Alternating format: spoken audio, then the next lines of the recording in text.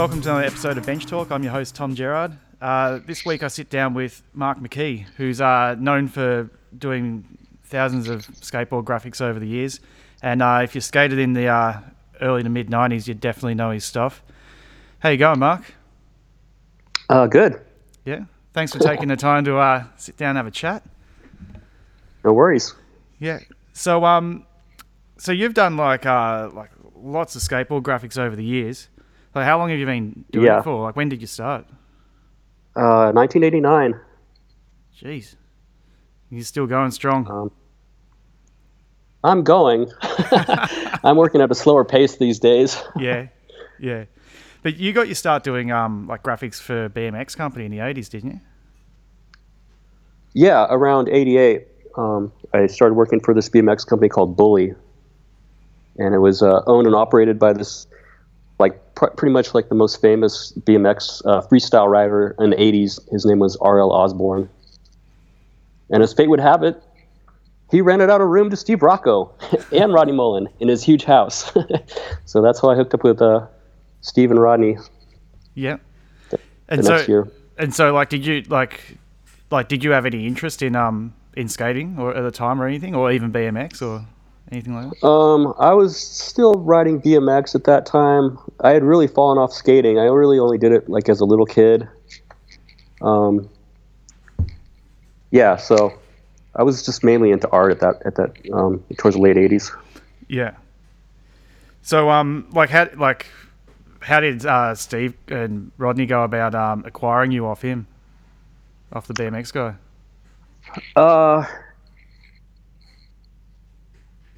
Just Steve, I think, must have called me on the phone one day. After he'd seen some stuff I'd been doing for RL for the previous year. Did a bunch of t-shirt graphics, catalog covers. There's not a whole lot of art space on a bike, so it was really fortuitous that I shifted over into skating because it's the perfect canvas. Yeah. Well, yeah, some would say that, but it's a bit of an awkward shape. I know you've obviously mastered it over the years. There's a lot more room than a bike, but and it's better than skis and stuff like that. But I don't know. Looking at the shape of a skateboard, it's sort of so thin and narrow and tall. Have you? Back then, when I first got started, boards were still shaped. Yeah, I guess so. And you would actually get the shape of the board and do the graphic right to the edge, and you didn't have to go any further. Now it sucks because there's these heat transfers, so you have to do more of the graphic because they shift slightly on the board, and that used to always irritate me. When we did slick bottoms, because that was a plastic sheet with sublimated print on it, and that would shift too during the pressing. So you'd have to do extra part of the graphic that wouldn't end up showing on the skateboard. Yeah, extra time. So you have to so it's sort of like adding bleed if you're working in print. You got to apply, use more of the image and all that sort of stuff. Make sure there's nothing too good right there. Yeah. Yeah. So when you started working for Rocco at World Industries, did you have any idea what the company was going to go on to do? Because when you started, they were in a really different place then. With the Venice style graphics. Yeah, they had an artist, a freelancer, Doug Smith. He did a bunch of Jesse Martinez's graphics and Jeff Hartzell's. And then Rodney used a friend of his. I think his name was Wade or Wayne, but he was on the East Coast, so that was kind of difficult, I guess, for them to work out back then. Yeah, I heard. I was reading that Doug Smith would sort of supply graphics drawn with a Sharpie on the back of a pizza box, and you just go, there you go. Yeah, that's a story I heard. Yeah. He would actually use a razor blade to sharpen to make the Sharpie have a finer point. Yeah. Another thing I heard. I don't know. I've never seen it done. Or myth, hey? Yeah. So you played a major role in the transformation of skate graphics in the 90s when it was all skulls and swords, and you started bringing in more of a controversial comical style. Were you deliberately trying to change the game, or were you just sort of doing your style? Well, the first graphic I did was the Mike Valley Barnyard, or Animal Farm I sometimes call it.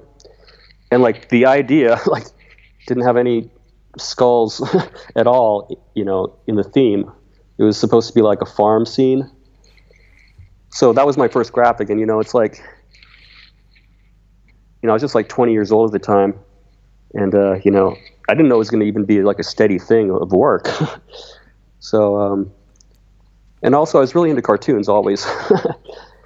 And you have to. I think it's important to differentiate like your brand from other companies, and that was the prevailing trend back then. Was like skulls and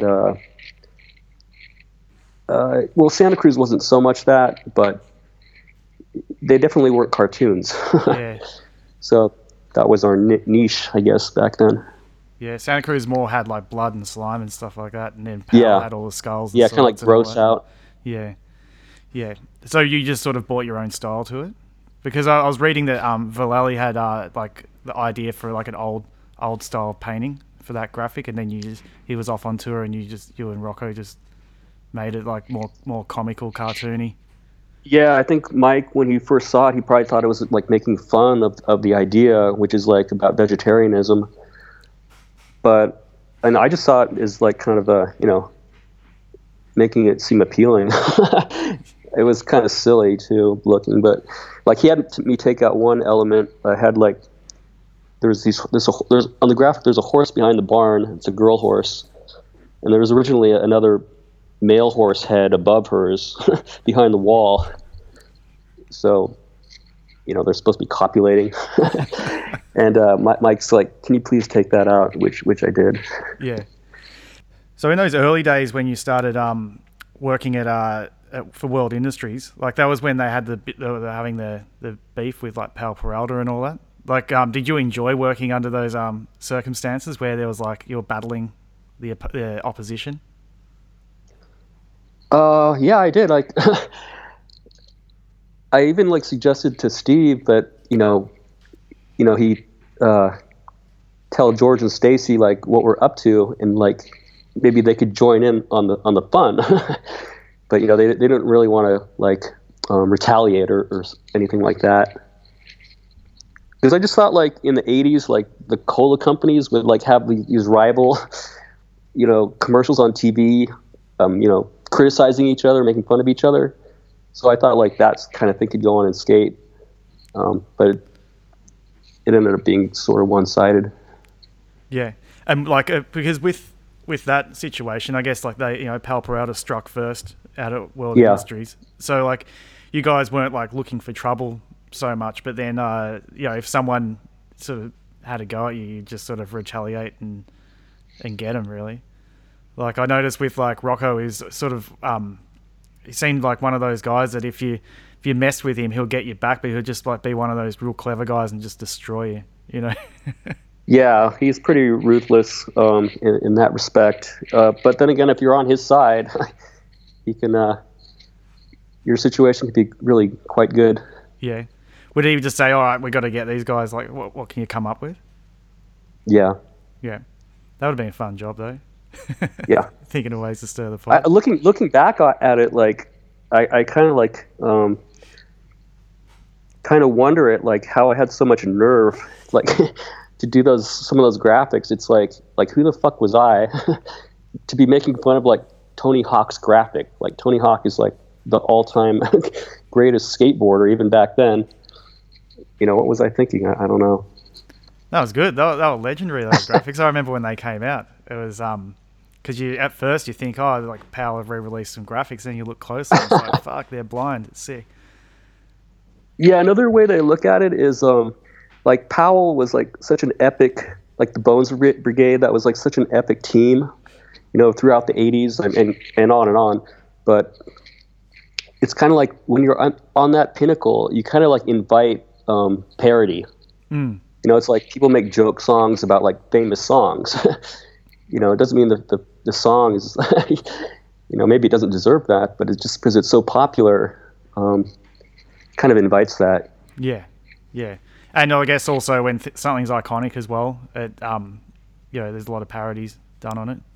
Yep. And a lot of it was like for like, just the kid skaters too. It's like they must have, yeah, thought it was pretty hilarious.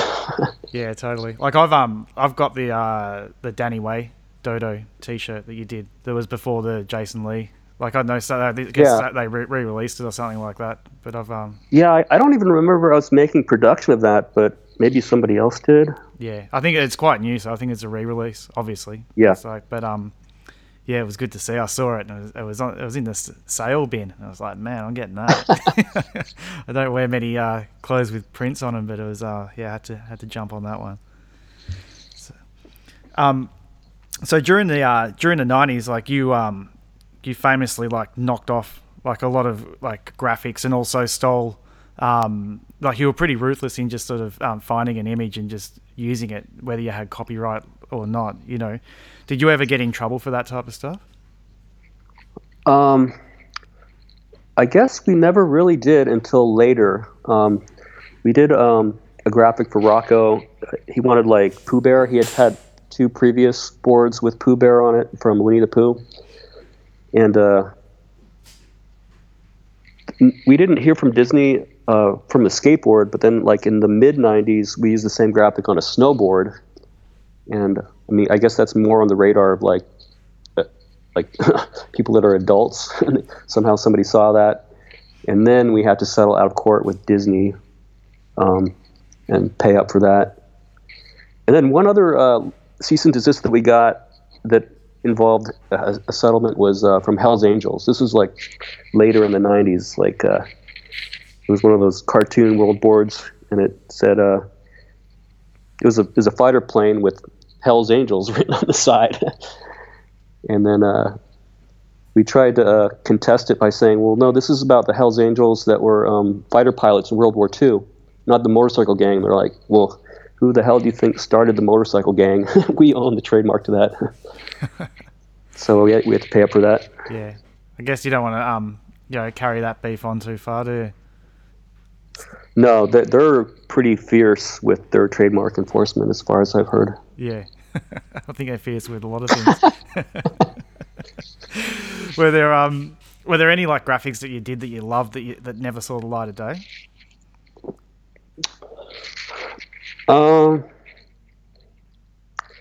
Not really. Everything, there was pretty much no filtering process.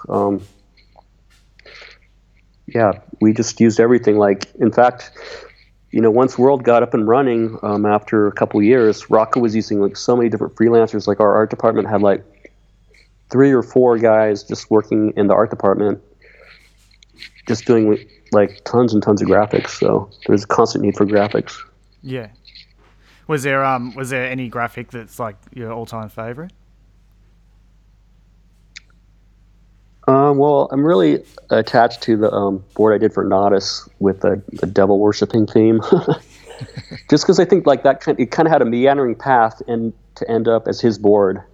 Yeah. So at first it was going to be for another writer, Jason Lee, who didn't want it, and then finally Nodus just stepped forward and said like, I hear so much crap about my name growing up. Like, it'd probably be pretty funny to use it for my graphic. Because, he used to like, I heard like his T-shirts were banned from schools, like, because they say Nodus, and then the faculty or the teachers think it's like Satan spelled backwards or something. And yeah, he must have got pretty tired about that.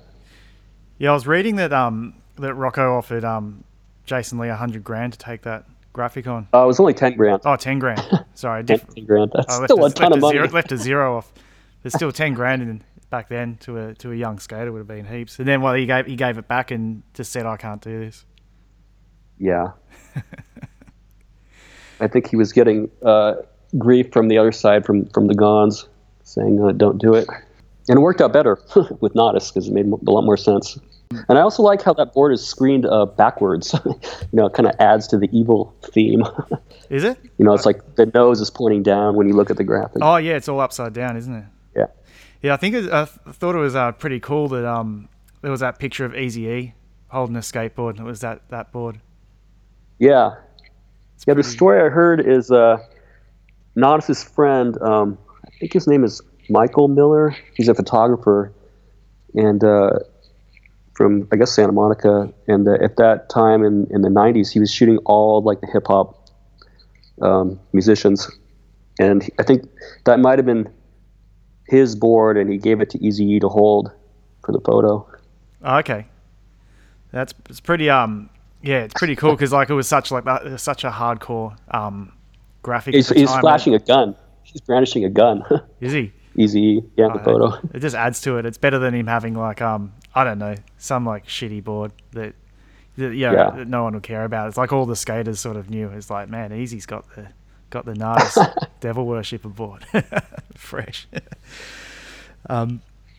So you started doing your graphics before the digital age. Like, do you still do all your graphics by hand, or like you just jump straight on the computer these days? Yeah, I'm pretty much always on the computer. I'll sketch something out by hand in pencil, and then scan it, and then I usually trace it in Illustrator or Photoshop. But here and there, I've done some stuff by hand, but it's just really time consuming. Like I did some paintings for some portrait graphics for Cliche, which was one of our other brands recently. I think that was back in maybe 2013. So that was probably really the last time I painted any graphics. Yeah. So with all the pre-digital graphics you did, did you keep all the original drawings? What happened was, as World grew and grew, like from, I was starting out in the 89, I was in the second warehouse that we had, not in the original office space. Then we moved warehouses, and along the way, around 1991, I had all my original art stored in a box in the warehouse, and somehow didn't make the journey from one warehouse to the next.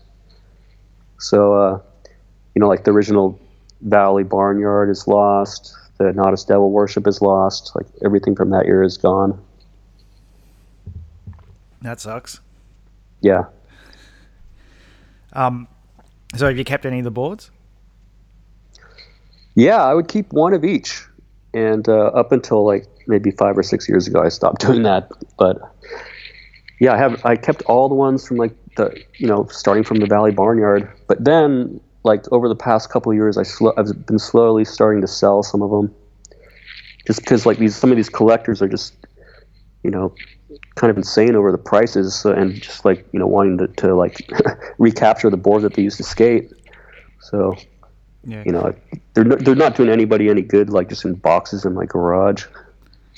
Yeah, but at least with the collectors, they go into a good place and they'll be like looked after and held onto as well. It's not like they're just going to get them and set them up for their kid and go, here, go skate. Yeah, they're not going to flip them. Like they really sincerely want their skateboard back from when they were in middle school. Yeah, that's crazy. Because I remember. Like I've actually met you when you came to Melbourne years ago. You had there was an exhibition in Paran here, and they had a whole bunch of your graphics. Trombone Coach. Yeah. Like was that your board collection, that like some from your board collection that I had up there, or was that other people's that they had held on to? It was probably mine and Sean Cliver's. Sean Cliver wasn't at that exhibition, but the show was like a show for both of us. But then he was in the next two locations for the show. We went to Sydney and then the Gold Coast. I didn't go to the Gold Coast. He didn't go to Melbourne. Yeah.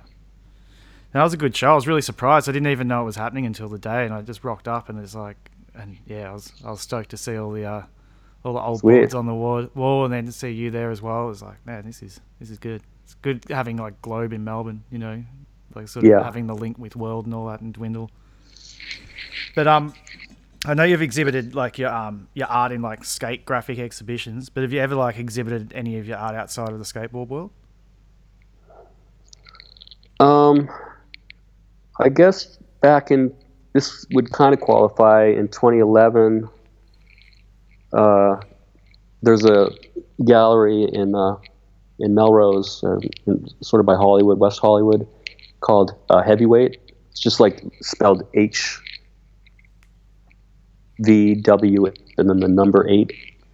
And they do like non-skate art there too, like in photography. So that's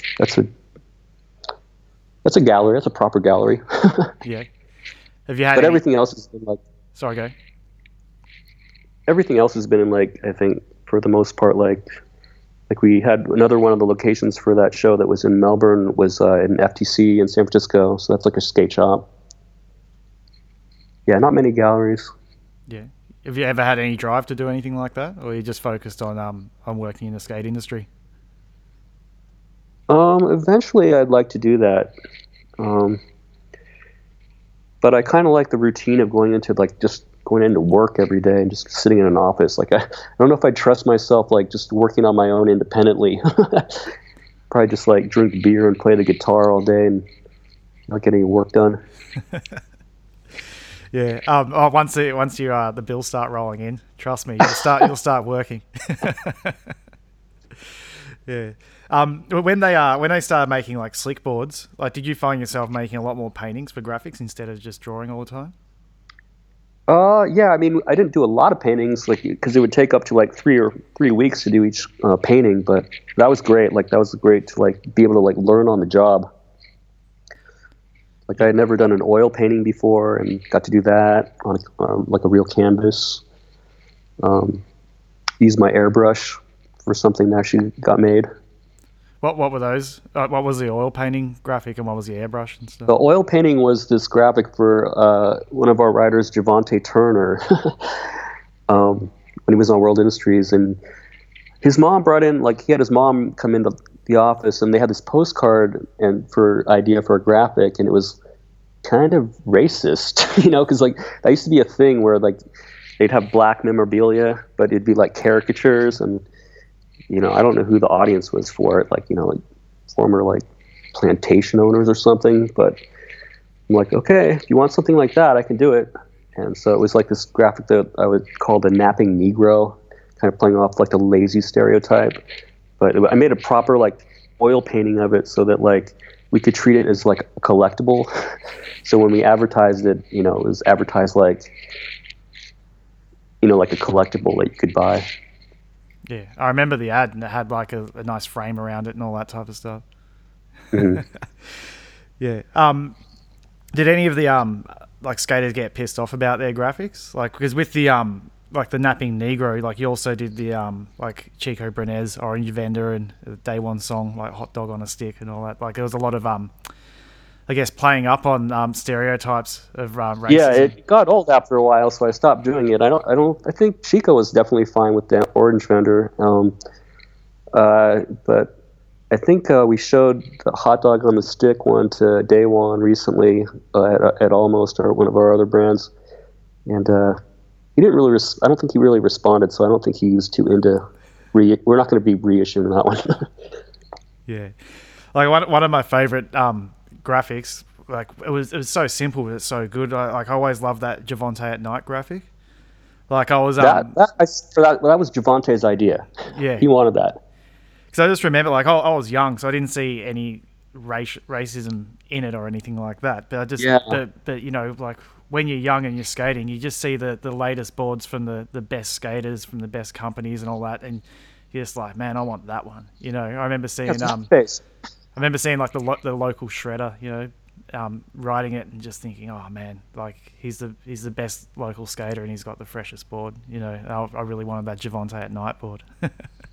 How'd you feel when like Sean Cliver joined the team? Because were you hesitant because he was like ex-PAL employee and stuff like that, or were you like happy to have him join the team? I was stoked to have him like in the art department with me. Like that was really like we got along really well. We were both like we kind of like have a similar temperament, like where we could just work side by side and just listen to music all day and not really bug each other. But at the same time, I think like that was really like a smart move on Rocco's part because it made me step up my game a little bit, because suddenly there's another artist full time and he's really good, so I couldn't really slack off. Yeah, because he'd done a lot of different styles over the years, but then I noticed that like sometimes with you two, you look like you fed off each other, and like he'd do graphics that had a similar vein to yours, and vice versa. Yeah, really mix it up. You're like a good pair. Yeah, I've kind of co-opted some of his like techniques, like where he does a lot of like landscape horizontal graphics, where it's just like a really intense scene.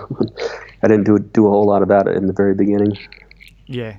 So as the popularity of skating grew and the turnaround of graphics became more frequent, like I read in Sean Cliver's book Disposable that you two had like a piece of paper that you just cut the shape of a skateboard out of it and just hold it over things and go, there's a graphic. There's a graphic. Is that true? That is true. It's called the Magic Graphic Finder because by then it got to the point where like the writers would be like Krieger actually emailed me about this recently. He's like, yeah, I want to re-release one of my earliest graphics. I used to skate in this bank in the Union Bank parking lot. And like, so he got fixated on the Union Bank logo, and that's what he wanted for his graphic back then. It's like, come on, man, be a little bit more creative. But I mean, I guess that can mean a lot to somebody, you know, if that's their skate spot. Yeah. Did any good graphics like come out of that Magic Graphic Finder? I don't think so. I think we just did it for our own amusement. Yeah. Because we were kind of making fun of that whole process where it's like skaters would just bring in like famously Cliver actually had to redraw this graphic because Rocco said it came out kind of not good because Sean just was not into it. It was like there's this motel chain in California called Travelodge, and their logo is a sleepwalking bear, but just a silhouette, you know, with like a nightcap on. And Sean's like, okay, I'll draw this, but you had to draw it twice for Chico. Yeah. Did you have do you have any pro skaters who were difficult to deal with?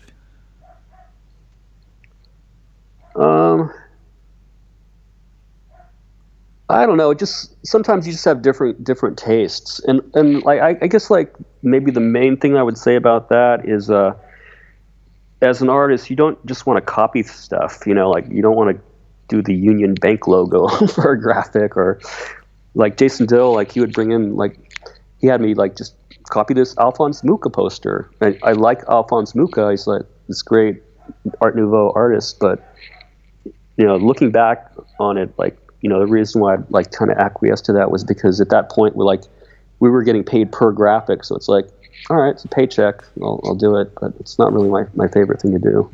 Yeah. Did you like prefer to sort of get something and put your own twist on it? If someone wanted you to like recreate something, would you sort of add your own vibe to it? Yeah, I would do that occasionally. Like there was this graphic that was on Blind, and it was a parody of Disney's Beauty and the Beast. And originally the idea came from Daewon. So Daewon was explaining the idea to me. He's like, yeah, I want to have like, or maybe somebody else was explaining it on behalf of Daewon, but the idea that they had was like, yeah, I want it to be like the aftermath of when Beauty and the Beast are living in the castle and there's cobwebs and it's, you know, it's they're older and, you know, time has passed. I'm like, and then just like I kind of interrupted them, and I'm like, no, there can only be one graphic with Beauty and the Beast. He has to be fucking, you know, doing her doggy style. Like that's the logical conclusion that you might. So, you know, of course, I'm not going to give that to Daewon, so we just stuck Henry Sanchez with it. Did any? In my mind, sorry, the only way. In my mind, that was like the only way that the graphic could be done. Like, yeah. Did anyone complain when you do stuff like that? You just sort of come up with a graphic, an idea, and then just go, "Oh, we'll just chuck this skater's name on it." Yeah, I don't really remember too many complaints because, you know, a new graphic equals more board royalties. So I think they're fine with it. And I don't think we ever did anything really like, you know, like with Jason, we didn't stick him with that devil worship graphic. You know, we gave it to somebody else. But yeah, I can't really remember. They were just really into getting new graphics all the time. You know, getting the royalty checks. Yeah, because I've noticed like Randy Colvin always got pretty obscure graphics. Yeah. His name was just shoved on some of them, wasn't it? Like because he was in Arizona. Right? Yeah, that's the excuse we gave it. Like because like all the other skaters are mostly from LA, and they'd come in the office quite often. But Randy's like way out there and way over in Arizona. It's an 8-hour drive or something. And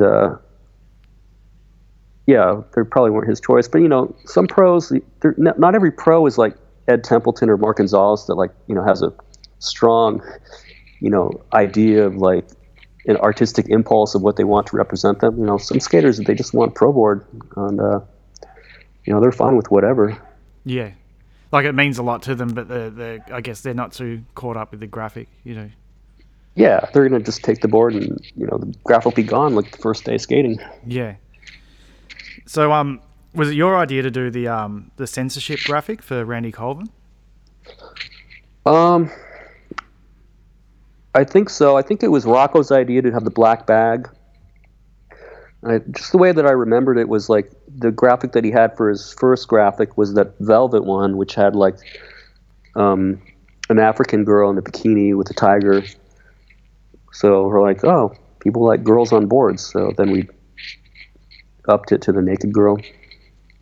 Yeah, because I remember when that came out, it was like you go to the skate shop and there would just be this black bag up on the shelf, and it's like, well, what's in there? You know, most of the skate shops had it cut open so you'd have a look and all that, but it was pretty groundbreaking. Like no one had ever done that before. Because a lot of boards are bought off their graphic, you know, and yeah, this way you look at the shape, you look at the brand, you look at the skater and the graphic, and that's how you sort of choose your board. And there was just suddenly this black bag up on the wall with a board. Yeah, you can't even see the shape or the graphic. Oh man, that's pretty groundbreaking idea. You know, it was popular. It's still it's legendary till this day. It's pretty iconic way to go about it. You know, I guess like do you have any other like ideas like that you just went with, or was that like the most sort of outside the box thinking that you guys went with as far as marketing a board? Oh well, Randy's first board though with the velvet, that was pretty unique because then we actually like screened glue on the board for the black pass, and then they sprinkled the flocking so it looked like ended up being like a velvet board, and I liked how that came out. Because didn't Nate Jones do one for Real, and they ripped that off as well? Like they did a velvet board as well for Real, like back in would have been 2001 or something. Oh, I don't know. I didn't see that. Yeah, I'm just nerding out a bit, I guess. Like I was working in the for the company I was distributing Real at the time, and all the Dwindle stuff as well. And I just remember that board came through because I didn't know about the Randy Colvin one until after the Nate Jones one. You know, it's like they knocked off your idea. Yeah, it's funny now all these graphics that I did like so early on, like skaters don't even know about them because they're so young. So like we did a remake of one of the old World boards for one of our newer companies, Almost. And then when people saw it online, they're like, those guys are ripping up DGK, because like DGK did their version like in 2000 or something. It's like you don't even remember the original graphic for World Industries. Yeah. So looking at all the graphics you've done over the years, like you've really mixed up your style, but you're mainly known for like the comical cartoony style. But like you've also worked with like collage and painting and other mediums. Like do you enjoy messing around with the other mediums? Yeah, definitely. Some are more challenging than others. Like kind of like I did those cartoon characters like for Blind and World Industries like in the mid 90s to the 2000s that were like Flame Boy and that stuff. And like not that I want to revisit that, but those were like quite easy to do because like they're basically just happy face drawings. Yeah, when you did those like Devilman, Flame Boy, and Wet Willy graphics, were they like did you just do them for a one-off graphic and then like Rocco was like, oh, we've got to run with these? No, I wanted it for the company logo and for the company to be themed that way. So and then Rocco was all for it. So yeah, we didn't expect it to go on as long as it did, but that's how it worked out. Yeah, because I remember around that era, it's sort of a hit more of a youth market. Like, was that like the sort of the transition the company was taking? The late 90s. Yeah, was that like sort of where you were going after like sort of a lot of the pros left and the company was sort of changing a bit? Well, yeah, with World that was the direction. We had other brands that weren't like that at all, but yeah, with World, that we saw that as like what to do since the writers weren't. We had some of the writers leave the company. I think Steve was kind of bitter over that, so he was kind of relishing the fact that we could do all these logo boards and not pay royalties. Yeah. I mean, we had a lot of other pro writers and he had other companies, but with World, it's like World was like supporting everything with these logo boards.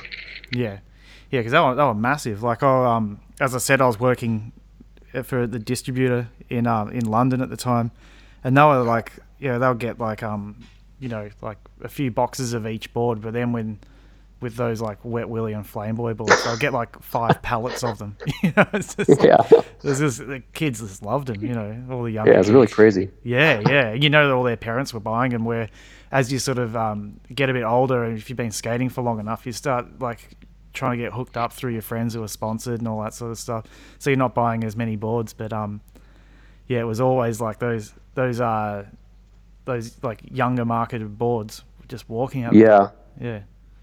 That's true. Yeah. If you're a younger skater, you're not sponsored, you're not getting flow, and you're more drawn towards like cartoons and that kind of stuff. Yeah. And your parents are paying. Yeah. Yeah. So you were like also the art director of Big Brother magazine when it first started. Like, had you had any experience in publication or anything when that kicked off? Not really. And technically, I wasn't the art director. The art director was Jeff Tremaine. Oh, okay. He was also the managing editor. And like, I kind of saw myself as like the editor. Like I like writing, and I wanted to like have a hand in like editing people's material that they submitted. So and it was a good outlet because like, I did graphics still, and then I could like switch over and do writing and editing for the magazine. Yeah, that was pretty groundbreaking when that magazine came out. It was like, I guess it really worked well with what you'd done in the part, like with all the skate graphics and all that. It was like, we're going to do whatever the hell we feel like doing, Yeah, it kind of worked out well because like at that point, like after doing like all the quote unquote controversial graphics, like they started not selling as well. So then we could do all the controversial stuff in the magazine as a different way of getting it out there. Yeah. Were you thinking up a lot of those stories, or was it just sort of everyone just coming up with different ideas? Yeah, we'd get a lot of submissions from like freelancers, and I'd come up with some story ideas. And I just got to do a plug here. They finally finished the documentary on Big Brother. It's directed by Patrick O'Dell. Oh, cool. From Epically Later. Yeah, have you heard of that? Yeah. I've watched all of them. They're really good. Yeah, but did you know about the documentary is going to be coming out June 3rd, and it's only going to be streaming online. Oh, okay. Which I was kind of hoping to get a theatrical release, but that's a little unrealistic. But it's going to be streaming on Hulu. I don't know if they have Hulu in Australia. No. Somebody said that. I don't know. I've never heard of it. Yeah, it's a streaming thing like Netflix. Oh, okay. Do they have Netflix in Australia? Yeah, I got Netflix. Yeah. Yeah, it's similar to that. Yeah, maybe they'll get it out there some other way. Yeah. Definitely want to check that out. They got the right guy onto the job. Patrick O'Dell knows what he's doing with as far as. Yeah, they actually premiered it recently in New York, and I went to see the premiere. Were you happy with the way it came out? Yeah, it's kind of like I'm really interested in seeing the response from like more of like a non-skate like audience, because it's kind of treated as like a backstory of Jackass, because all the guys that were involved in the magazine, not me, but they went on to do Jackass. So I think that gives it like a crossover appeal to like people that don't know anything about skateboarding. And then on Hulu, I know they have comments when they stream stuff, so that'll be interesting to see. Yeah, I remember it was really like being a skater. It was really weird that seeing like Jackass get started and all that, and it was on TV and everything. It's like, oh, hang on, this is like sort of this sort of world that we're in with skating that only skaters really know about. Suddenly, it's sort of it's all mainstream and everyone's into it. It was really, really weird to see. I agree. Yeah. I guess it was a lot closer to you because you knew everyone personally. So yeah. So with some of the like the out there stories that Big Brother used to do, like were any of the what were some of the ones that you came up with? Well, in the first issue, I wrote a story with Nadas, and I kind of just used stuff from our trip. We went to Disneyland. Back at that time, Rocco would actually let us borrow his credit card and forge his signature, I think. And so we'd go on all these like different trips. Like we went to Disneyland one day, and on the on the idea that we're researching for graphics, which I think something came out of it. But, it was mostly just to goof off and have fun. That was in the first issue. The idea to go to Disneyland again, like in I think like maybe the 15th or 16th issue. I can't remember the number. I had this idea to take the band Slayer to Disneyland and for like a photo shoot and an interview. And miraculously, it worked out. Like I would give Rick Kosick was our photographer, but at the time also he would deal with our advertisers, and he would arrange band interviews. He would call up the publicists from the record companies, and so I gave him this impossible task to call Slayer's record label and get the publicist to take them to Disneyland in a limousine with our writers, and then party with us and go to the park. And so that's in the documentary coming up, but that was really memorable.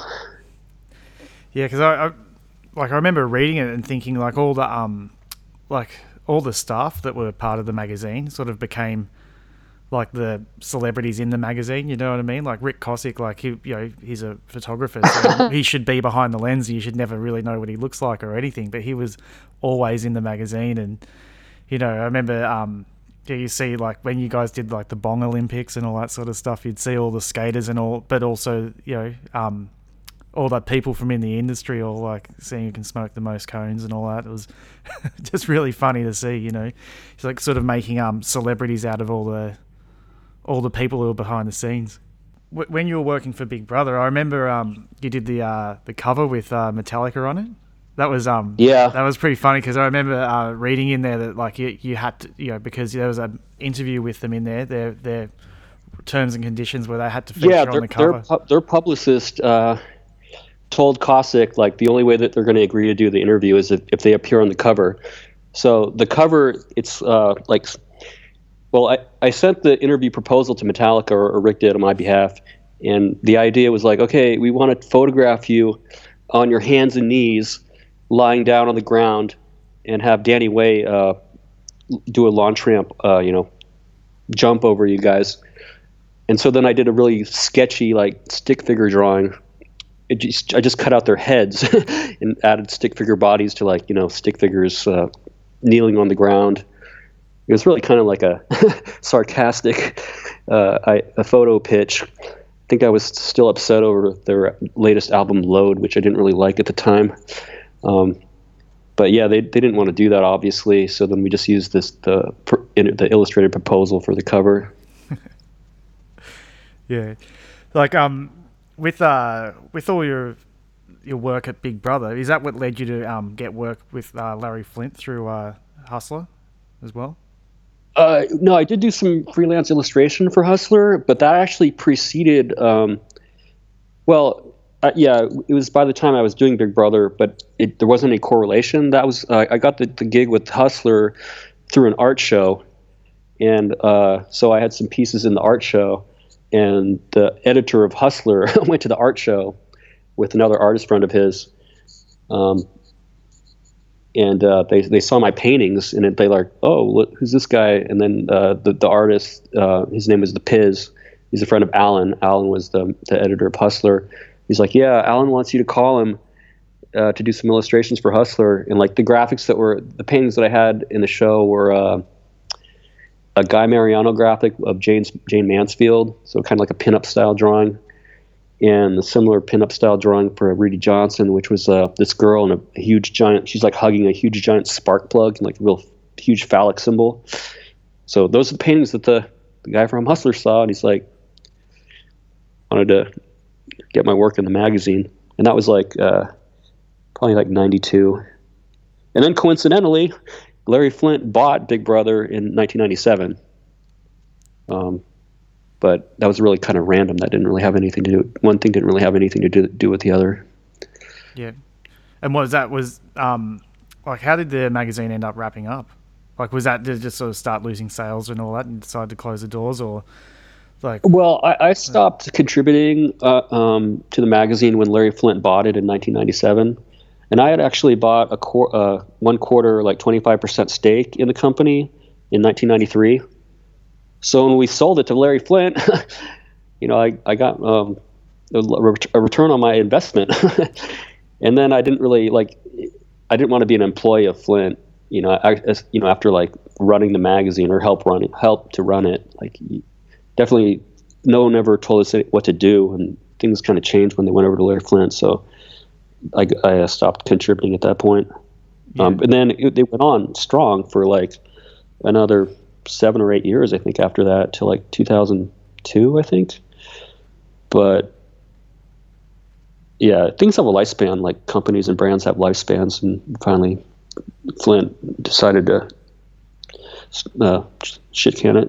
Yeah, because I did notice that when Larry Flint bought it, it became a bit more standard, if you know what I mean. Like when it first came out, every issue had a different format. Like one would be like A5, and then the next one would be like spiral bound, and then one would come in like a box of cereal and things like that. Like every issue you didn't know what you were going to get. But then once it, I guess Flint took it over, it became like, the logo was always exactly the same, and you know what I mean. It was like it was a bit more templated, I guess. Yeah, and I think like one of the reasons they had to do that was because they went from being bi-monthly, where you have like 2 months at a time to come out with each issue. Like they had to go to monthly, so they had to like kind of departmentalize the magazine. And then like Jeff talks about this in the documentary. Like they had one issue that came with free stickers, and then so that was like a really good selling issue for them when they were at Flint. So Flint's like, well, every issue from now on should have that same logo on the cover, not realizing that it was the stickers that really sold the magazine rather than the logo. And then I think they were kind of bummed out about that. They had to keep the same logo every issue from then on. Yeah. So getting back to the graphics that you were doing, like did you enjoy getting back to your like original style you were known for when like Cliche joined Dwindle and you were doing graphics for them? Yeah, I have said this before to Al. Like Al Boglio, like kind of like resuscitated my skate graphic career, because like Al was like from that era, like when he was really starting to skate, like what you were talking about in the early '90s. So when Cliche came on to be one of our brands, Al wanted to like work with me, and revisit that same vibe from that era. And because like, I was at a point where I was like a little uninspired, but it helps when like you're collaborating with somebody that's like you're on the same wavelength, and that worked out really well. But now Cliche has been discontinued, so yeah, it's a shame. Yeah. It was good to see you did some graphics for some Aussie skaters as well. Like Andrew Brophy and Sammy Winter and Tass Pappas as well. Like it was good to see some Aussies get the Mark McKee graphics on their boards. Yeah, it was really great working on the graphic for Tass, because like it meant a lot to him, because like he went through with so much stuff. Yeah. So it's kind of autobiographical or biographical. The only downside was like we wanted to come out with a T-shirt for the graphic too. But I only wanted to do the evil side, and he's like, "Oh no, I can't have just the evil side as a T-shirt." So we didn't do the T-shirt. Yeah, he's been through it, hasn't he? Yeah, it's an insane. I gotta watch the movie. It's an insane story, but yeah, it's worth seeing. Retold. Yeah, it's made by a local skater, Eddie Martin. Or he used to skate anyway. Now he's just making movies, but he was around in those circles with Tass and Ben. It's good to see, because it's a real local movie for me, because it was all set in Melbourne. Everything. I was there when a lot of it was happening, and it was crazy movie. But it's definitely worth checking out. So were there other companies you wanted to work for, like throughout your career, or have you always been really happy at Dwindle? I've just been really happy with my situation. Never really reached out to anybody else that I could think of. I mean, it was fun doing the Hustler illustrations for a little while, but my situation's been like just really good for me. Never wanted to leave, eh? You've been there since the beginning, pretty much, haven't you? Yeah, it's funny now because it's like there's been such like turnovers in management, and seen so many people come and go. It's a little not lonely, but yeah, it's not quite the same, but it's still a great job. Yeah. So, like, do you have any up and coming projects that you can talk about at the moment?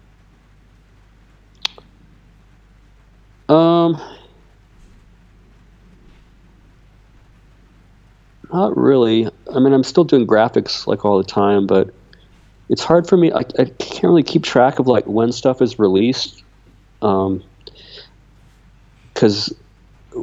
just the way that we sell our boards now, they get booked in like far in advance, and then they get submitted to be made, and they're not available for sale for like another year or so.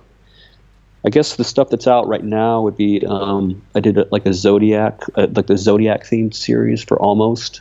I think those are available right now, and I did some stuff recently for Dark Star. Oh yeah, I had like this almost major epic fail for Dark Star. I was supposed to do a graphic for this skater named Dave Bakinski, and so I wanted to do like a portrait of him. He's into like canoeing, and he manufactures or he makes paddles out of recycled skateboards, I think, or they're laminated like skateboards, like canoe paddles. So it's a picture of him in a canoe. So I Googled, like I never met him in person, so I Googled him, Google image. Like I use Google Images a lot for like references, and just to see what his portrait looked like. And somebody had labeled this guy Figgy. That's his nickname. What's his real name? It's a skater. Justin Figueroa, whatever his name. Yeah. Somebody had labeled him as Dave Bakinski. So I used that as the reference. And he's wearing sunglasses in the photo, so I couldn't quite tell. They don't look identical, but like I made that mistake. And so I sent it to MT, who's art director for Dark Star, and he forwarded it to Dave Bakinski, and he's like, yeah, Dave's response was like, yeah, it's okay, but like it really looks like Figgy. And I was like, holy shit, I used the wrong like portrait. So I redrew the portrait. I was able to in time. So luckily, that would be like an epic fail, as they say. Yeah, should send it to Figgy. He'll probably be stoked to have his have a Mark McKee drawing. Anyway, so where's the best place for people to view your artwork online? I got markmckee.com as my website. That's up, and I've been using Instagram. I was really surprised I got @MarkMcKee for Instagram, so I was kind of stoked on that. So I'm trying to post stuff on there, not too regularly, but those are the two current places. Yeah. All right. Well, thanks for taking the time to sit down and have a chat. Yeah, you're welcome. Yeah, it's been been a long time coming. You're someone I've wanted to interview since I started the podcast, so it's been really good to catch up. Great. Yeah. I hope you enjoyed this week's episode. To find out more about today's guest, go to benchtalkpodcast.com. There you will find all previous episodes and images of the guest's artwork. Also follow us on Instagram, bench_talk. There you can keep up to date with all things that are happening with the podcast. Bench Talk's also streaming on SoundCloud and Facebook. Just simply search for Bench Talk Podcast. Or you can subscribe to the podcast on iTunes. While you're there, don't forget to rate and review. It helps get the word out. And if you like the podcast, don't forget to tell a friend. Thanks again for tuning in, and stay tuned for next week's episode. Bye.